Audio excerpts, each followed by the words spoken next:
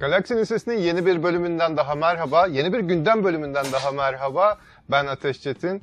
Bugün yanımızda kim var? Ya Niko var. Niko zaten var. Niko hep var. Niko'yu söylemeyeceğim. Ama nihayet bir gündem bölümünde sevgili Oğuzhan bizimle. Yoğun iş temposunun ardından yakalayabildik. Ay sorma. Vallahi inanır mısın Ateş, yani o kadar kötü durumdayım ki zor konuşuyorum. İnanılmaz üşütmüşüm, grip midir nedir bilmiyorum ama sadece Oğuzhan geliyor diye, üçümüz beraber olalım diye. Ah canım geldim. vallahi. Vallahi Oğuzhan hasta. Yani. Hasta geldi ya vallahi. Hasta sürünüyorum yani. Vallahi evet arkadaşlar. Uzun zaman oldu. Konsepte uygun olarak diyorsun. Yok ama ya hakikaten elde olmayan sebepler değil gerçekten. Ama yanıp tutuşuyordum zaten. Uzun zamandan beri hakikaten yapamadık, içerik üretemedik. En son gittik değil mi biz? Sinema müzesine gitmiştik zaten hep birlikte. Sinema müzesine gitmiştik. Sonra biz Ateş'le başka bir etkinliğe gittik ama sen gelemedin bak. Ben gelemedim. Ha. Çok keyifli bir etkinlikti o. Ben gelemedim ona. O gün de bayağı vardı. Neyse ki siz yapmamış zaten. Yakalanmamışsınız. Bitişine denk geldi galiba. Yağmur vardı o gün de bayağı. O Galactic Empire konseri oldukça keyifliydi. Ben açık söyleyeyim, uzun zamandır böyle eğlenmemiştim. Hem müzikler iyiydi hem ortam da iyiydi. Çok fazla tanıdık tanımadık kişi yanımıza da geldi. Oğlumla da geldim. Ateş'le oğlum çok eğlendi. Kurtlarımızı döktük. Takıldılar. Evet, yok fotoğraflardan gördüm zaten bayağı kostümlü gelen bir sürü insan var. Işın kılıçlı gelen bir sürü insan olmuş falan. Belli yani tam tam Star Wars hedi yani. Ve ama grup da çok iyiymiş. De şaşırtıcı geldi bana. Bizim epey bir takipçimiz gelmiş oraya. Hani yanımıza gelip bizi tanıyan, merhaba demek için yanımıza gelen bayağı bir insan oldu. Ama bu kadar beklemiyordum. Ben de gelenler yazsın yoruma hemen. Biz de oradaydık diye. Oradaydım. Bizim oradaydım pinlerimiz meşhurdur. Ya bir film gelse de şöyle yine pin yapsak, organizasyon yapsak ya. Şimdi ne film geliyor ne gelmiyor konuşacağız hepsini Oğuzhan. Evet. Merak etme. Hepsi sırada. Hepsi sırada zaten, aynen haberlere baktık. En son sinemaya gelen Star Wars filmi 2019. 4 sene olmuş yani daha dün gibi. Araya pandemi girdi. Bir sürü oldu. Ama böylesi daha heyecanlı bence. Yani her sene bir film gelmesindense böyle biraz bekleyelim, özleyelim. Bir heyecan olsun. Ya abi ama belirsizlik de insanın canını sıkmıyor mu? Şimdi eskiden biliyorduk ki Lucas bir şeye başladığı zaman, bir film çekmeye başladığı zaman onun 3 sene sonra devamı gelecek. Yani bir takvim vardı. Şimdi o takvim de yok. Dijital platformlarında gündeme gelmesiyle, hani insanların eve kapanmasıyla gerçekten oldu. Ne derler? İnsanlar soğudu demek istemiyorum ama hani sinema alışkanlıklarımızı yitirdik. Mesela ben en son hakikaten 2019 senesinde Skywalker'ın Yükselişi filmine gitmiştik ve pandemiden önceki son sinema aktivitemin o olduğunu hatırladım. Ne zaman? Geçtiğimiz günlerde Atatürk filmi vizyona girdi. Atatürk filmine gittik ve sinema salonunda film izlemeyi ne kadar özlediğimi aslında fark ettim. Evet, doğru. Bakalım. Neyse. Öyle yani. Yavaş yavaş başlayalım mı? Haydi. Buyurun. Haydi başlayalım. O zaman ilk haber hayranları, bu arada sesim durduğu zaman, tıkandığı zaman geri çekileceğim. Siz tamamlayın haberi arkadaşlar. Hayranları bir şekilde sevindiren bir şey oldu. Dave Filoni'nin Lucasfilm içerisindeki pozisyonu değişti. Executive Creative Director'du. Şimdi Chief Creative Officer oldu. Yani C-level'a geçti. Oğuzhan bana bunların Türkçesini söyleme konusunda bir destek ver. Nasıl söyleyeceğiz? Yani bir direktördü, şu anda direkt C-level'a geçti. Ya, kurumsal dilde. Direktör yani mevcut bizim yapılarımızda hani beyaz yakalar daha iyi bilir. Hani direktör biraz daha GMY gibi, genel müdür yardımcısı gibi konumlanır. Genel müdürün kendi leadership team denilen o yönetici ekibinde birlikte olurlar. Şimdi bir de genel müdürün de raporladığı bir yönetim kurulu vardır. Board dediğimiz. Bunlara da senior leadership diye geçer. Hani kıdemli yöneticiler ekibi diye belki çevirebiliriz. İşte o kıdemli yöneticilerden birisi ve muhtemelen de Lucasfilm'in yönetim kuruluna da girmiş oldu muhtemelen bu terfiyle. Ya uzun lafın kısası artık astığım astık kestik bir pozisyona geçti. Dave Filoni bu iyi bir şey mi kötü bir şey mi tartışılır. Hayranların bazıları bunu beğendi. Ben çok seven tarafta değilim. Çünkü ben bu adamın takım elbise giyip board meetinglere katılmasını istemiyordum. Aslında elinin kirletmesini istiyordum. Elini kirlettiği zaman da iyi işler çıkarıyordu. Umarım doğru kararlar alır. Umarım kendini böyle şeyden uzaklaştırmaz. Yaratıcı prosesten uzaklaştırmaz. Çünkü Dave Filoni önemli bir kişilik. Yani Lucasfilm'in başına gelen en iyi şeylerden biri son zamanlarda. Bilmiyorum katılır mısınız? Bununla beraber Dave Filoni'nin yaptığı açıklamalar esnasında bu arada bu resmi. Yani tamamen bu pozisyonu resmen aldı Dave Filoni. İşte en son Celebration'da duyurulan tüm içerikler aynen yolunda devam ediyor. Yapılacak şeklinde açıklamada bulundu. Bakalım şu anda Dave Filoni'ye karşı olan beklentiler çok yüksek. Bakalım ne olacak? Ya şeye katılıyorum. Lucasfilm'in son gün dönemde başına gelen en güzel şeylerden bir tanesi olduğuna ilişkin yorumuna katılıyorum ama ben hani elini kirletmeyeceğini düşünmüyorum. Yani yine o şeye dahil olur. Yani çünkü ben Dave Filoni'nin o içinde var. Gerçekten hakikaten adam bizim gibi Star Wars hayranı bir adam ve illaki o süreçlere dahil olacaktır. Bence tek farkı direktörken eskiden kendisi board'a raporluyordu. Yani yönetime raporluyordu. Hesap verdiği bir yer vardı. Şimdi halihazırda board'da olduğu için teorik olaraktan şöyle düşünülebilir. Hesap vereceği tek yer aslında hani Lucasfilm'in yatırımcıları olabilir ya da Disney'in yatırımcıları olabilir. Günün sonunda bunların hani her çeyrek hazırladıkları bir takım raporlar söz konusu oluyor. O raporlarda hani ekibinin başarısından yaptığı faaliyetleri hani paylaşmakla mükellef olur ama bence mutfaktan çıkmayacağını ben düşünüyorum. Bu benim kendi görüşüm. Bilmiyorum Niko, Ateş, siz katılır mısınız, katılmaz mısınız? Ama bence devam eder. İnşallah çıkmaz. Acaba olabilir mi? Böyle yavaş yavaş Kathleen Kennedy'nin yerine geçmek üzere yolu yapılıyor olabilir mi? Her şey olabilir. Ya biz Kathleen Kennedy'nin yerine bir sürü söylenti çıktı hatırlıyorsunuz değil mi? Bu kadın orada saplandı kaldı. Kimse yerine oynatamıyor. Ya tabii bilmiyorum bu tarz böyle hani stüdyolarda, film şirketlerinde CEO'luğa giden yol hangi basamaklardan geçer tabii. İçeriden birisi eğer atanacaksa o rolü ileride. Yani nerelerden geçer onunla ilgili çok fazla bir şeyim yok ama çok bilgim yok ama genellikle hani işi satış pazarlama olan şirketlerde genellikle hani satış direktörlerine genelde hep gözüyle bakılır. Bir sonraki CEO gözüyle bakılır. Bu yaratıcı C-level neyse göreceğiz ama yani sonuçta kötü bir şey değilmiş gibi geliyor ilk aşamada. Hadi bakalım. Aynen öyle. Disney dünyasına devam edelim. Daha doğrusu bu haber biraz daha Mandalorian spesifik olacak. Şöyle aslında haberimizin başrolünde Pedro Pascal var. Şimdi biliyorsunuz Mandalorian'da Din Djarin karakterine hayat veren hem sesiyle hem de bedeniyle son sezon hariç Pedro Pascal'la ilgili. Şimdi bizim yayınlarımızı takip edenler bilirler. Mandalorian'ın 3. sezonunda Mandalorian kostümünün içinde hani Pedro Pascal olmadığını hani ama seslendirmesinin tabii ki de Pedro Pascal tarafından yapıldığını biz haberlerimizde daha evvelden paylaşmıştık. Şimdi bu haberde Mandalorian 4. sezonda yine Pedro Pascal'ın yer almayacağı yönde. Yani sette fiziken yer almayacak. Bu da demek oluyor ki kostümün içinde olmamaya devam edecek. Fakat seslendirme yine kendisi tarafından yapılacak. Yani Din Djarin'in sesini yine Pedro Pascal'dan duyuyor olacağız. Şimdi bununla alakalı haber biraz spekülasyon yapmış ve haberi aslında kendi içinde böldüğümüz zaman aslında ortada iki neden var gibi düşünebiliriz. Bir tanesi görünen neden.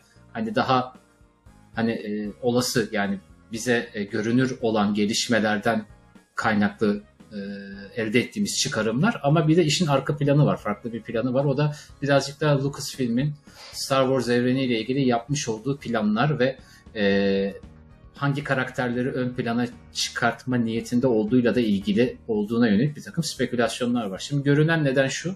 Pedro Pascal'ın yoğun takviminden ötürü sette yer alamayacağı söyleniyor. Biliyorsunuz yakın zamanda yazarlar ve senaristler grevi vardı. O grev tamamlandı, sona erdi ve bütün askıda olan bütün projeler hızla yürümeye başladı, devam etmeye başladı. Bu da oyuncular açısından da bu çekim takvimini birazcık sıkışık hale getirdi. Şimdi Pedro Pascal'ın şu anda aktif olarak görev aldığı 2 ana proje var. Bir tanesi Last of Us'ın 2. filmi. Bir diğeri de Ridley Scott'ın Gladiator'un devam filmi olan Gladiator 2. Ve Gladiator 2'de de oynayacakmış Pedro Pascal ve bunların hepsi günümüzden yani Kasım 2023'ten 2024'e kadar devam eden bir süreç olduğu yer alıyor haberde.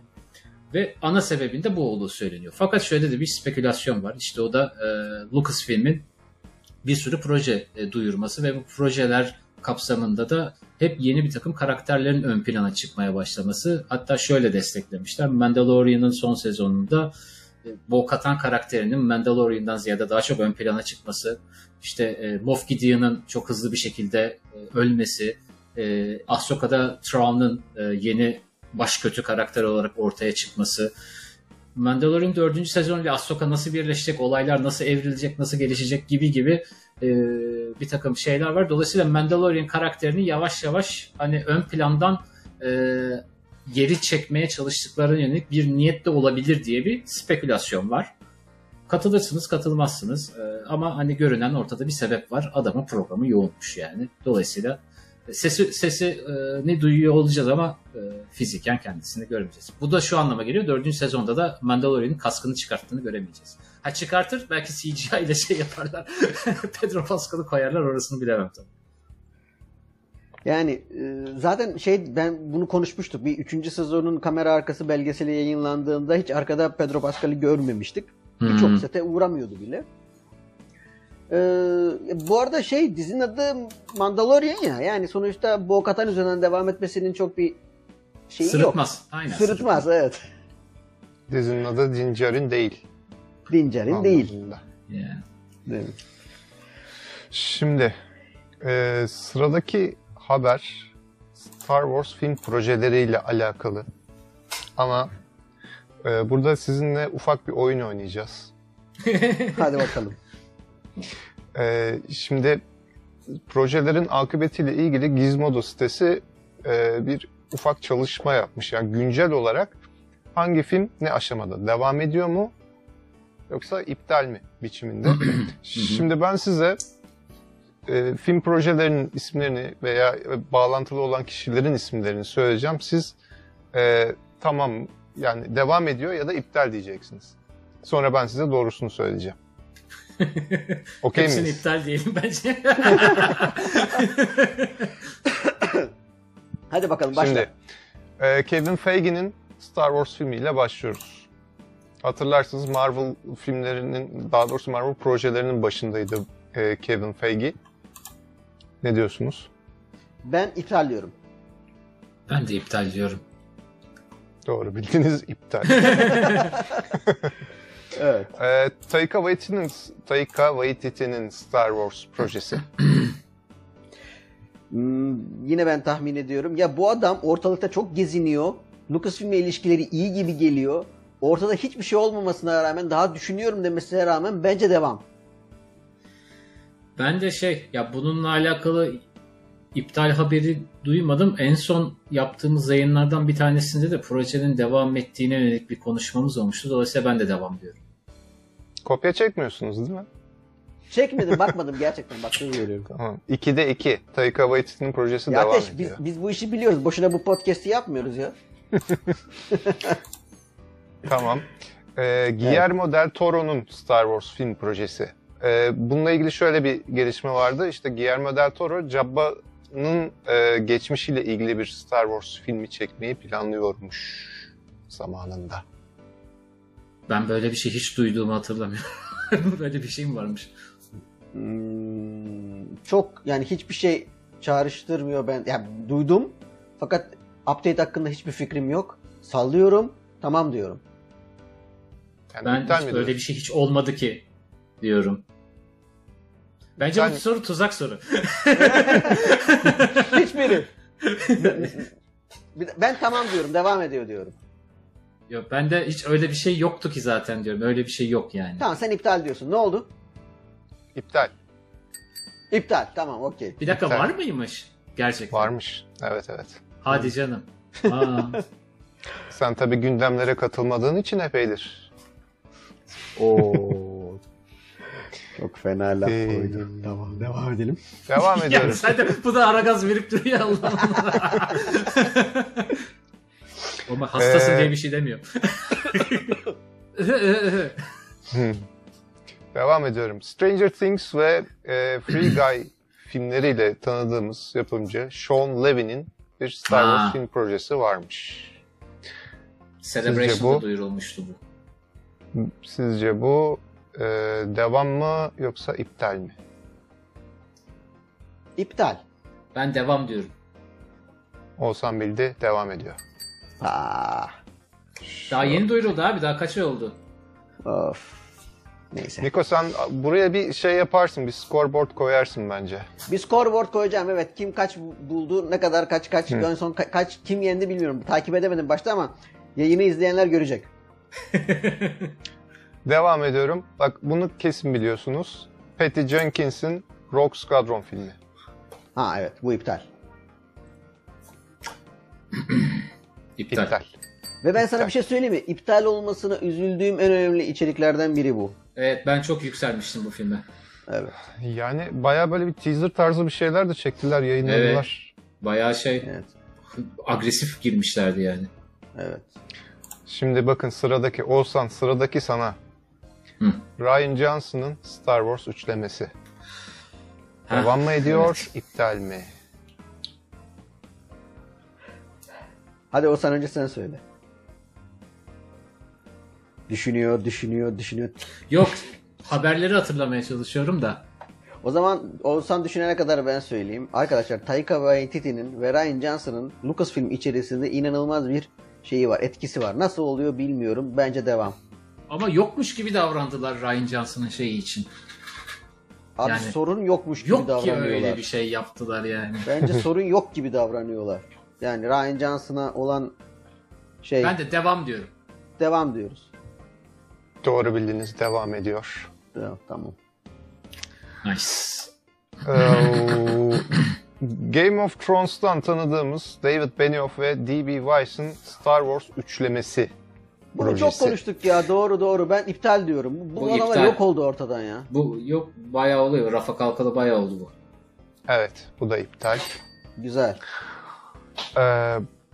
Bu bariz bir şey, yani söylememe gerek var mı bilmiyorum ama hani genel bilgi olması açısından paylaşma gereği duyuyorum. Dave Filoni'nin Mandoverse filmi. O Devam. tamam, Yani. devam ediyor yani. Orada O söz konusu yok. kesinlikle Adam devam direkt ediyor. kendisi Tabii canım. kendini yönettiği bütçeyle şu anda C-level zaten yaptırır. Evet. Sıradaki diğer ikisi de aslında çok da söylemeye gerek yok. Bunlar bariz bir şekilde devam ediyor. Bir tanesi James Mangold'un Jedi'ların, yani ilk Jedi'ın ortaya çıkışını anlatacağı film projesi var. Bu zaten yeni duyuruldu. Yeni duyuruldu. Geliyor bu film. Bir diğeri de En önemlisi söyle. En önemlisini söyle. çok önemli. Rey Skywalker'ın yeni Jedi düzeni filmi bu filmde yolda hazırlanıyor. Hatta tahmini vizyon tarihi de 22 Mayıs 2026 olarak paylaşılmış. Ya bununla alakalı şöyle bir şey var. Bunun taslak senaryosu sızmış. Spoiler alert. Luke Rey'in çırağı oluyormuş ya. Luke Rey'in Senaryoyu da neydi? John Boyegas'ın otelde Otel yatağın odasında. altında mı unuttu? otelde. Bu sefer restoranda unutmuş.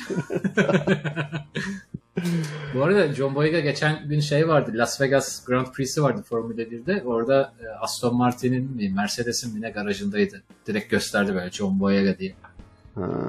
Kimler yoktu ki, işte Rihanna'lar, David Beckham'lar, Tom Cruise'lar. Hollywood'un ne kadar yıldızı varsa hepsi Las Vegas'taydı geçen. Artık Neyse. Formula 1'in sahibi Amerikan firması. Yani değil mi? Liberty Media. Indy 500 öldü mü? Yok, devam ediyor. Devam ediyor. Neyse şimdi karıştırmayalım. Aynen. Ya hatalı podcast. Oyun dünyasına geçelim. Bir KOTOR remake'i yapılması söz konusudu ve biz hayranları hatta bir Eylül 2021'de bir trailerla bayağı bir heyecanlandırmıştım. Yani Darth Revan görmüştük CG. Bu arada o ben şaşırdım. O trailer YouTube'dan kaldırılmış sanki. Yani bazı yerlerden, resmi yerlerden. Çünkü galiba müziğin telifiyle ilgili bir sıkıntı mı olmuş ne? Embracer Group yöneticilerinden, yani Embracer Group sözcülerinden alınan bilgiye göre yani geleceği meçhulmüş projenin. Yani ne yapılıyor, ne yapılmıyor hiçbir bilgi verilmiyor. Gelip gelmeyeceği de meçhul durumda. Çok enteresan. Yani KOTOR gibi hayranların böyle hani sadece adını duyup para verip alacakları bir projenin geleceğinin böyle sallantıda olması beni çok şaşırttı. İlginç. Çok ilginç. Şeyle alakalı olabilir mi acaba diye daha evvelden oyunun haklarını elinde bulunduran firmayla aralarında yaşanan bir anlaşmazlık olabilir mi acaba diye. KOTOR'u yapımcısı BioWare'di değil mi? Yanlış hatırlamıyorsam BioWare. Hatırlıyorum. Evet, BioWare satın alındı bu arada. Bu geçtiğimiz yıllar içerisinde Microsoft satın almıştı BioWare'i. Geliştirici kadrosu da otomatikman Microsoft Studios bünyesine geçmiştir. Öyle bir şey olabilir belki. Olabilir. Benim takip ettiğim kadarıyla böyle yapım süreciyle alakalı bir sıkıntıdan dolayı bu ilerleyemiyor. Evet ama yani sonuçta... Geliştiricilerin şeyinden mi kaynaklı diyorsun? Evet. Hatta firma yüzlerce kişi işten çıkarmış yani öyle söylentiler de var ama yani sonuçta geleceği bu kadar parlak olan bir proje eğer çok rezil etmezlerse ya sadece aynı oyunun daha iyi grafiklerle yapsalar hayranlar satın alır. Garip. Neyse oyun dünyasıyla devam edelim o zaman. Bu da farklı bir erteleme haberi. Yani farklı bir oyunla ilgili bir erteleme haberi. O da Star Wars Hunters. Yine önceki yayınlarımızı takip edenler bilirler. Gündem yayınlarımızda bu oyundan bahsetmiştik. Hani mobil platformları esasen hedef alan bir oyun. Ama Nintendo Switch'e de gelmesi de planlanıyordu. Bu oyun ilk 2021 yılında duyurulmuştu. Ve çıkışı içinde yani 2023 yılı işaret edilmişti. Fakat gel gelelim yapılan resmi açıklamada oyunun 2024 yılına ertelendiğini duyurdu firma. Firmanın adı da neydi? Dur hemen söyleyeceğim. Take-Two Interactive. Evet. Ama hani şöyle de bir gelişme var. Yani bu oyun komple yani iptal edilmiş değil. Çünkü bazı seçili ülkelerde, belirlenen ülkelerde bu oyun şu anda sadece Android platformlarında oynanabilir halde. Hangi ülkeler bunlar? Aslında 2 tane ülke var. Birisi Hindistan, bir diğeri de Filipinler. İlerleyen dönemde de bu oyunun hem diğer ülkelerde kullanıcıların kullanımına açılması ve diğer platformlarda da hani oynanabilir hale getirilmesi. İşte iOS olsun, efendime söyleyeyim olsun, Nintendo Switch olsun. Bu platformlara da çıkması hedefleniyor oyunun. Yalnız haber Hunters'la ilgili olmasına rağmen hani son kısımda da çok ufak böyle bir dedikodu paylaşmış. Hani söylentilere göre Star Wars Outlaws'un da çıkış tarihi erteleniyormuş gibi bir bilgi var haberde.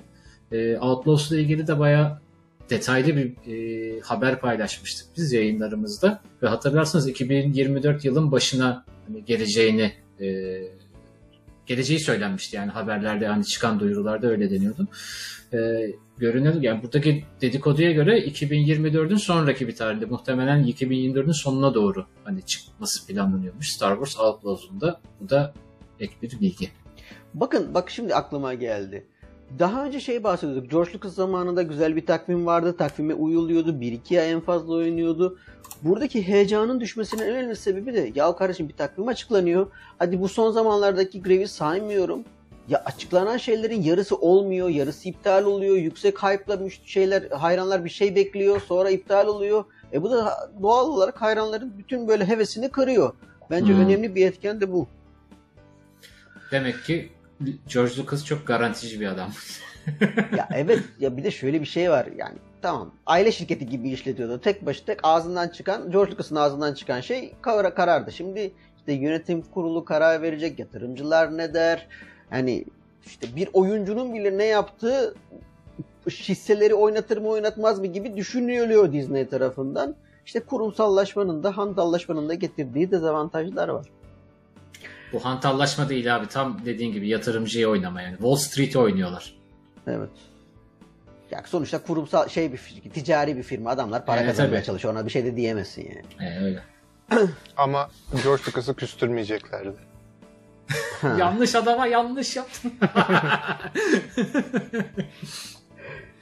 Şimdi bu sıradaki haber tam olarak koleksiyon dünyasından desem doğru olur mu bilmiyorum ama tekstil dünyasından. Tekstil dünyası. Yani yalnız fiyatlar öyle ki al vitrine koy bu arada. Dur fiyatlara geleceğiz. Şimdi kostüm de değil aslında. Columbia markasını bilenler biliyordur. Star Wars temalı kıyafetler, yani Star Wars temalı gündelik kıyafetler çıkartıyorlar bir süredir, birkaç senedir farklı konseptler altında. Hatta galiba bunlardan ilki Empire Strikes Back'in Norveç'teki çekim ekibinin giydiği parkaların replikalarını çıkarmışlardı. Niko, doğru mu hatırlıyorum? Doğru. O zamandan bu yana devam ettiler. Her sene farklı bir konsepte Star Wars temalı bir şeyler çıkarmaya devam ettiler. Bu sene de çıkardılar ve bu seneki seri Skywalker Pilot Koleksiyonu adını taşıyor. Daha çok turuncu rengin hakim olduğu fakat gündelik olarak kullanılabilecek, yani direkt filmdeki pilot kostümü değil ama onu çağrıştıran yapıda, onu çağrıştıran dikimde işte bir kayak kıyafeti var, kayak ceketi var, daha hafif bir ceket, işte kapşonlu bir şeyler, uzun kollu tişörtler, kısa kollu tişörtler, kayak gözlükleri, şapkalar vesaireleri duyurdular. Çok da güzel gözüküyor aslına bakarsanız ama fiyatları da bir o kadar fantastik. Hatta şöyle söyleyeyim. Sözünü ettiğim bu kayak kıyafetinin fiyatı $500. Bunların bir kısmı, hepsi değil, bir kısmı ülkemizde de satışa sunuldu. Ben şimdi onların linklerine bakıyorum. Aslında onlar bu arada bir kısmı sunuldu ama biraz daha farklılar. Mesela turunculuk değil, yok bu arada onlarda. Onlarda sadece ne derler? Mavi ve beyaz bir tane var. Böyle bir sweatshirt ve parka var. 2 tane mavi ve beyaz sweatshirt ve parka var. Bir de mavi ve beyaz şapka var. Böyle pilottan ziyade böyle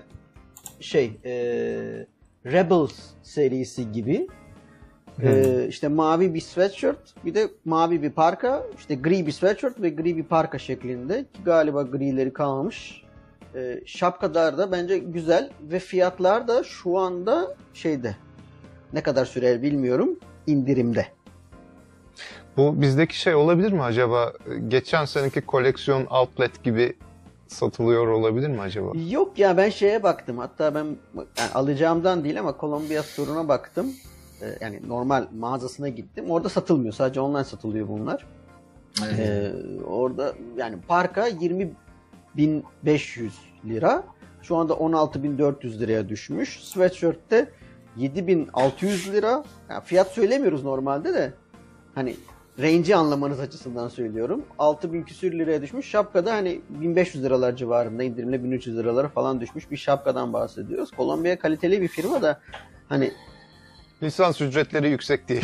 Lisans ücretleri bayağı yüksek. Yani normalde aynı şeyi daha az yani lisanssız hali biraz daha ucuz tabii. Ama lisans ücretleri bayağı yüksek. Yok, lisans ücreti yüksek de Columbia'nın kendi ürünleri de yüksek zaten. Evet. Bu arada ben Ekim ayında Amerika'ya gitmiştim. Orada işte bir günde alışveriş yapma imkanım oldu. Böyle mağazaları gezdim. Columbia'ya da girmiştim. Çünkü daha evvelden Star Wars koleksiyonu olduğunu biliyordum. Nikon'un dediği gibi mağazada hiçbir şey yoktu Star Wars tamamında. Ve ya gittiğim mağaza da öyle yani cadde üzerinde bir mağaza değil. Yani koskocaman bir outlet'in içindeki büyük bir Columbia mağazasına gittim. Yoktu. Outlet olmasına rağmen hala da pahalıydı bu arada. Yani Columbia öyle maalesef ama ürünler çok güzel. Yani makul bir fiyatta olsaydı alınır mıydı? Kesinlikle alınırdı ama fiyatlar çok yüksek. Evet.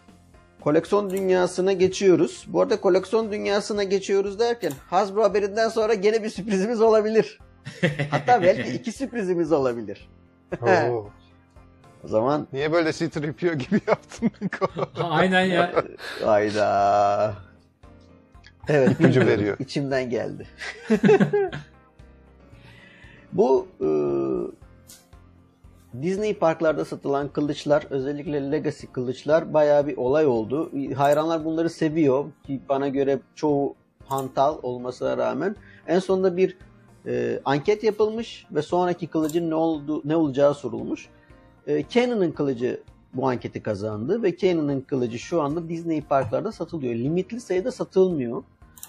Aynı zamanda Shop Disney'de de satılmaya başlayacak Cannon'ın kılıcı. Cannon'ın Bizim Kenan. Cannon'ın kılıcı. Ben fiyat detayını bulamadım açıkçası. Ama yakında online store'a da geleceği söyleniyor. Şeyi söyleyeyim. Size hatta fotoğrafları da attıydım. Disney Store'larda mesela Amerika'daki Disney Store'larda eskiden Star Wars namına hani Disney parklarda satılan ürünlerin bir kısmını en azından bulabiliyorduk. Artık hiçbir şey yok. Yani 3-5 bir şey koymuşlar ama onlarda yani ışın kılıcı falan yok mesela yani. Biraz daha parka teşvik etmeye çalışıyorlar galiba. Tabii parka teşvik etmeye çalışıyorlar ya. Evet. Koleksiyonda devam edelim. Sıra Hasbro'da. Bu hafta Hasbro ile ilgili bir tane haberimiz var. O yüzden Niko'cum sana çok fazla iş çıkmayacak. Yaşasın. Yaşasın. Yeni bir 4 inçlik seri duyurdu Hasbro. Adı da Epic Hero. Biraz daha çocukları hedef alıyor gibi duruyor. Çünkü 4 yaş ve üzeri ibaresi var şeyin üzerinde. Aslında haberde de öyle diyor. Yani çocukları hedefliyor diyor. Neler var? Darth Vader'ımız var. Ahsoka'mız var. Ondan sonracığıma Mandalorian var. Grogu var. Bir pusetle geliyor. Luke Skywalker var. Bir adet Stormtrooper var. Paz Vizsla var. Sabine Wren var. Bu kadar. 8 tane. Bunlar hani figürler biraz daha basic. Yanında aksesuarları oluyor. Bir de varsa hani böyle araç olarak nitelendirebilecek ek aksesuarlar da burada olabiliyor. Fiyatları 10 ila 35 dolar arasında değişeceği söyleniyor. Haberi yapan Yakface haber kaynağı öyle demiş. Demiş ki ben hani Amazon'un liste fiyatlarına görme imkanım oldu. 10 ile 35 dolar arasında değişiyor fiyatları. Çıkış tarihi ise Ocak 2024 olarak gözüküyor. 35 dolar olan herhalde Paz Vizsla'nınki olacak. Ya Paz Vizsla'dır ya da şey olabilir. Sabine de bayağı şey gözüküyor. Aksesuarla geliyor. Aksesuarlı gözüküyor. Evet yani genç hayranlar için diyelim. Ve devam edelim. Ateş, Hasbro'dan bir haber var mı? Başka? Hasbro'dan bir haber var. Hasbro şöyle diyeyim aslında senin ilk olarak bu seneki Celebration'da gidip gördüğün bir ürün nihayet ülkemize de geldi. Ve bu ürün şu anda Hasbro Türkiye'nin desteğiyle benim elimde duruyor. Şöyle bir ufak teaser yapayım.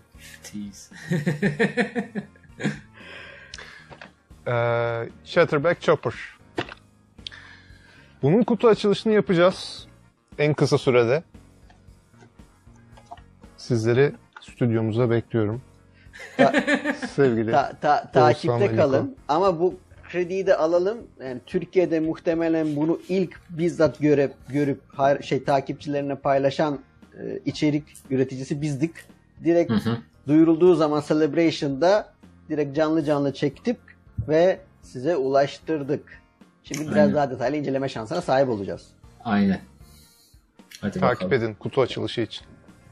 Takip edin. Evet. Hasbro'dan devam ederken. Şimdi Ateş kardeşim 40 yaşına basmıştı geçenlerde. Biraz geç de olsa onun doğum gününü kutladık. Şimdi Oğuzhan kardeşim de aynı şekilde benim yaşlarıma yaklaştı. Yani 40'lılara geldi. Oğuzhan doğum günü kutlu olsun. Teşekkür ederim. Yaşlara. Teşekkür ederim. Nice Sağ 40'lara. Amin.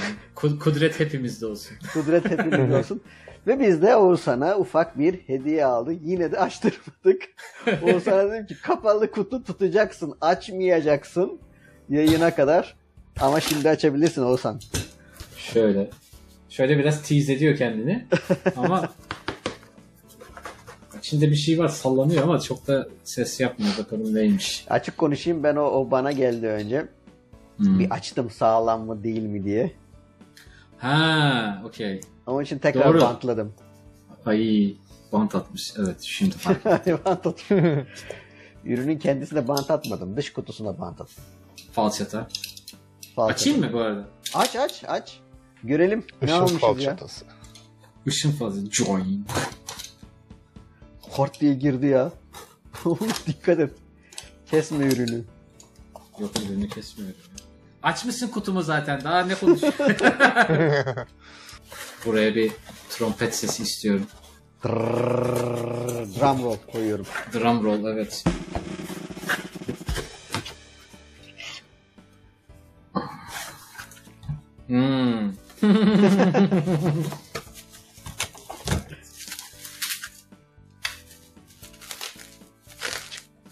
Çıkar oradan çıkar. Yayında Yapışmış durumda. Onu da bantlamış durumdalar. Arkadaşlar çok teşekkür ederim. Çok naziksiniz valla. Şöyle göstereyim. Evet. Return of the Jedi'ın 40. yılında 40. doğum günü hediyesi olarak bana da bir Stormtrooper almış sevgili kardeşlerim. Sağ olun. Sen de bir Stormtrooper olduğun için. Evet. En son ne zaman giydim kostümü? İşte 2019'da. Skywalker. Yo, tövbe. Olur mu Disney canım? Plus, Geçen sene. Disney Plus lansmanında giydim. Bu arada aramızda 501 adayı arkadaşlarımız da var. Şu an kostümü İstanbul'a gelmek üzere. Yani çok Evet. yakında. Eli Bayağı kulağında. yakında. Eli kulağında, gidecek, kendisi alacak yani. Bir araba ile gidip gelme mesafesinde yani. Gidecek, alacak, gelecek. Sen daha evvelden tease etmiş miydin ne kostüm olduğunu? Biliyorlar. Ha, okey. Yani Ay, şimdi şimdi şey oldu. söylemeyeyim dedim. 40 sene Ateş'in bir 40 senelik bir Vader figürü oldu. 40 yaşında. Hı hı. Oğuzhan senin 40 yaşında bir 40. yıl Stormtrooper figürün oldu. Benim Tay kostümü bitmek üzere bu arada arkadaşlar. Çok az kaldı. Son parçaları da geliyor. Ne yapacaksınız? 50 yaşıma mı bir tane figür bulacaksınız? Şey yapalım. Phantom Menace'i takip edelim. Onun böyle senin doğum gününle onun yıl dönümünün kesiştiği şeyde Jar Jar figür alalım. Aldık abi onu. Jar Jar var bak. O burada. Ay aman. Ay. Aman çok. Ben bu arada bu Jar Jar'ı çok beğendim. Ya o güzel figür bu arada. Şaka Kalkan bir çok yana. güzel.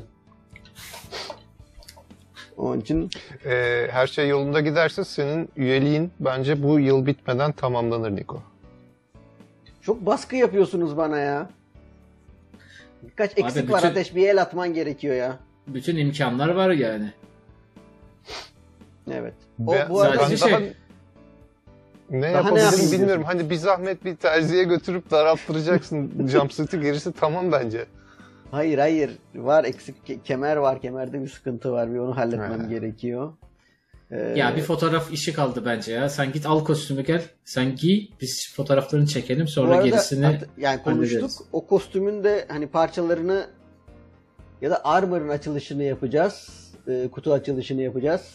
Eğer her şey sıkıntısız olup sorunsuz bir şekilde buraya kadar kostümün parçaları gelirse. Ama giyeceksin. Bir de. Giyeceğim. Ne Ha. yapayım? Giyeceğim canım. Tamam. Okey. Yani o kadar da değil. Hayır, Tamam. kutu açılışı videosunda hani açacaksın sonra giyeceksin üstüne. Tamam giyeriz. Sıkıntı yok. Tamam. Hadi devam. Hadi devam. Yok mu oğlum Hot Toys şöyle güzel iki Hot Toys paylaşın da gözümüz gönlümüz açılsın ya. Hot Toys olma mı? Hot Toys.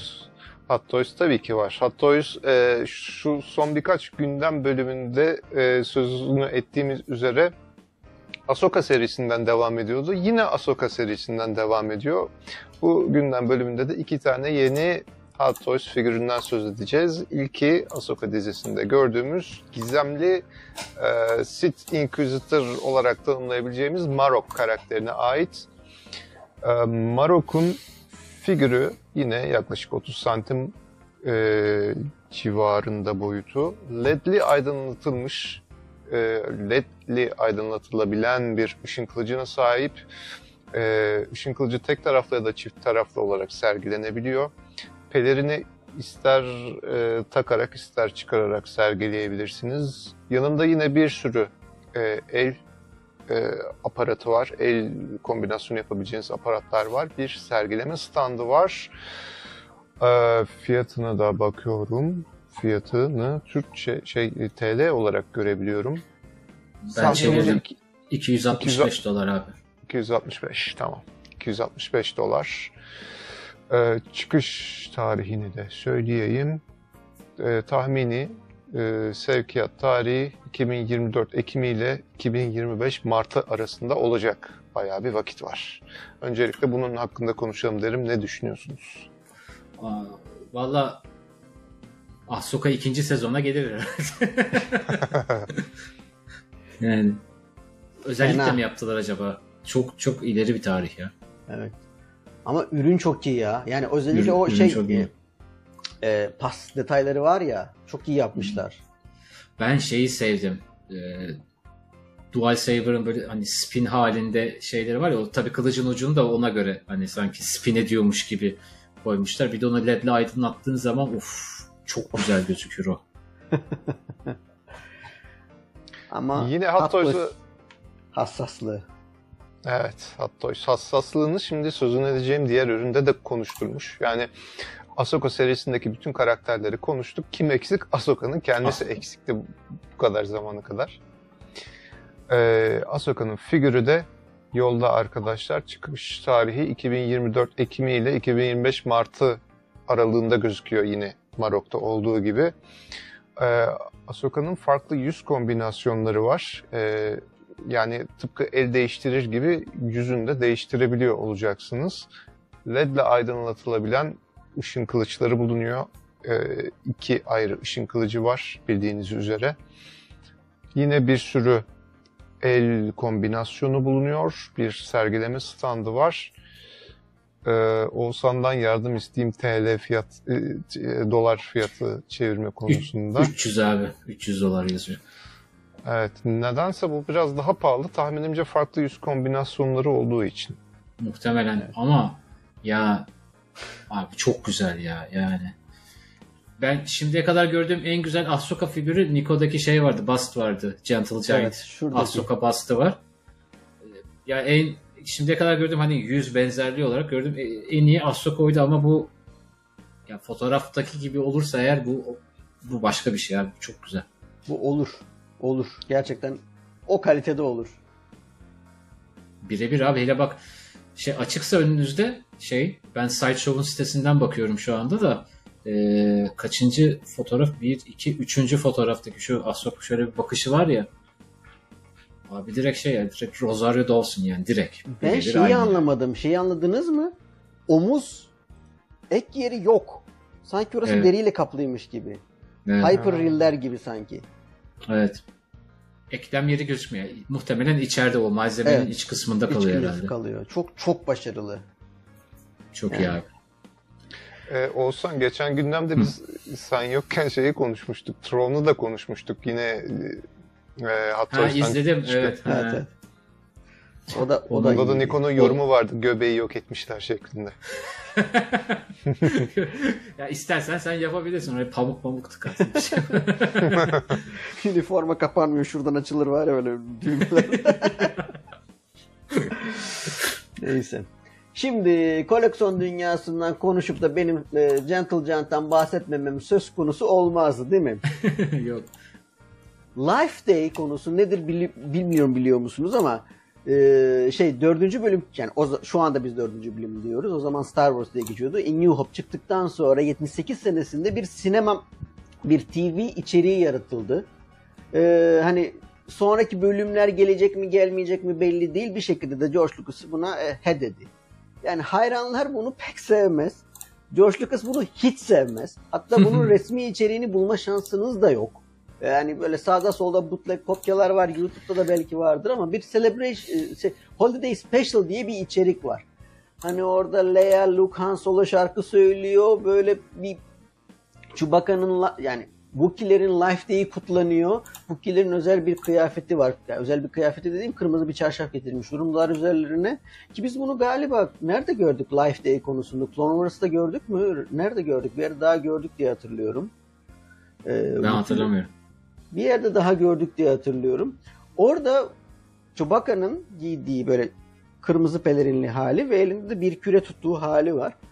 Onu Gentle Giant büst haline getirmiş ve bu seneki Holiday Special ürün haline getirmiş. Yani Holiday, benim biliyorsunuz Holiday ürünleri bazen alıyorum. Buradaki işte BB-8 gibi veya K2SO gibi bir tane de parlak Stormtrooper'ım var. Bir de onun aynısını yanına bir tane çelenk içerisinde pork halini yapmış. Porklu halini yapmışlar. O da sadece PGM üyelerine. Şimdi bu o kadar tartışmalara sebep oldu ki yani beğenmeyen çok fazla hayran var.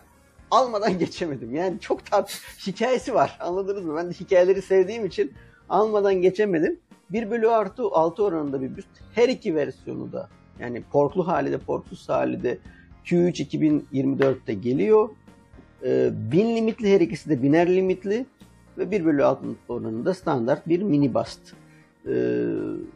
Gerçekten yani yüz detayları kötü, pelerinin iyi olduğu tartışılır ama öyle bir tartışmalara sebep oldu ki hikayesi hoşuma gittiği için sipariş ettim. Geldiğimde kutu açılışını yaparız. İnşallah sağlam gelir. Vallahi inşallah bir o porkla elindeki o küre falan kırılmaz inşallah gelirken. Ben porku güzel yapmışlar ya. Chewbacca için bir şey diyemeyeceğim de Chewbacca biraz böyle şey gibi duruyor sanki. Yakından bakınca böyle gözleri şaşı gibi duruyor. Pork'a $130 verdim. Bu arada $130 da vermedim. Çok ciddi birikmiş bir tane PGM kredilerim vardı. Çok düşük bir rakama geldi ama o kredileri de kullanmam gerekiyordu.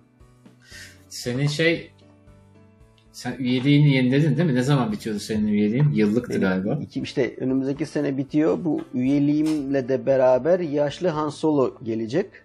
Onun yanına hediye olarak yaşlı Han Solo'yu seçtim. Onun yanına iyi duracak gibi geliyor bana.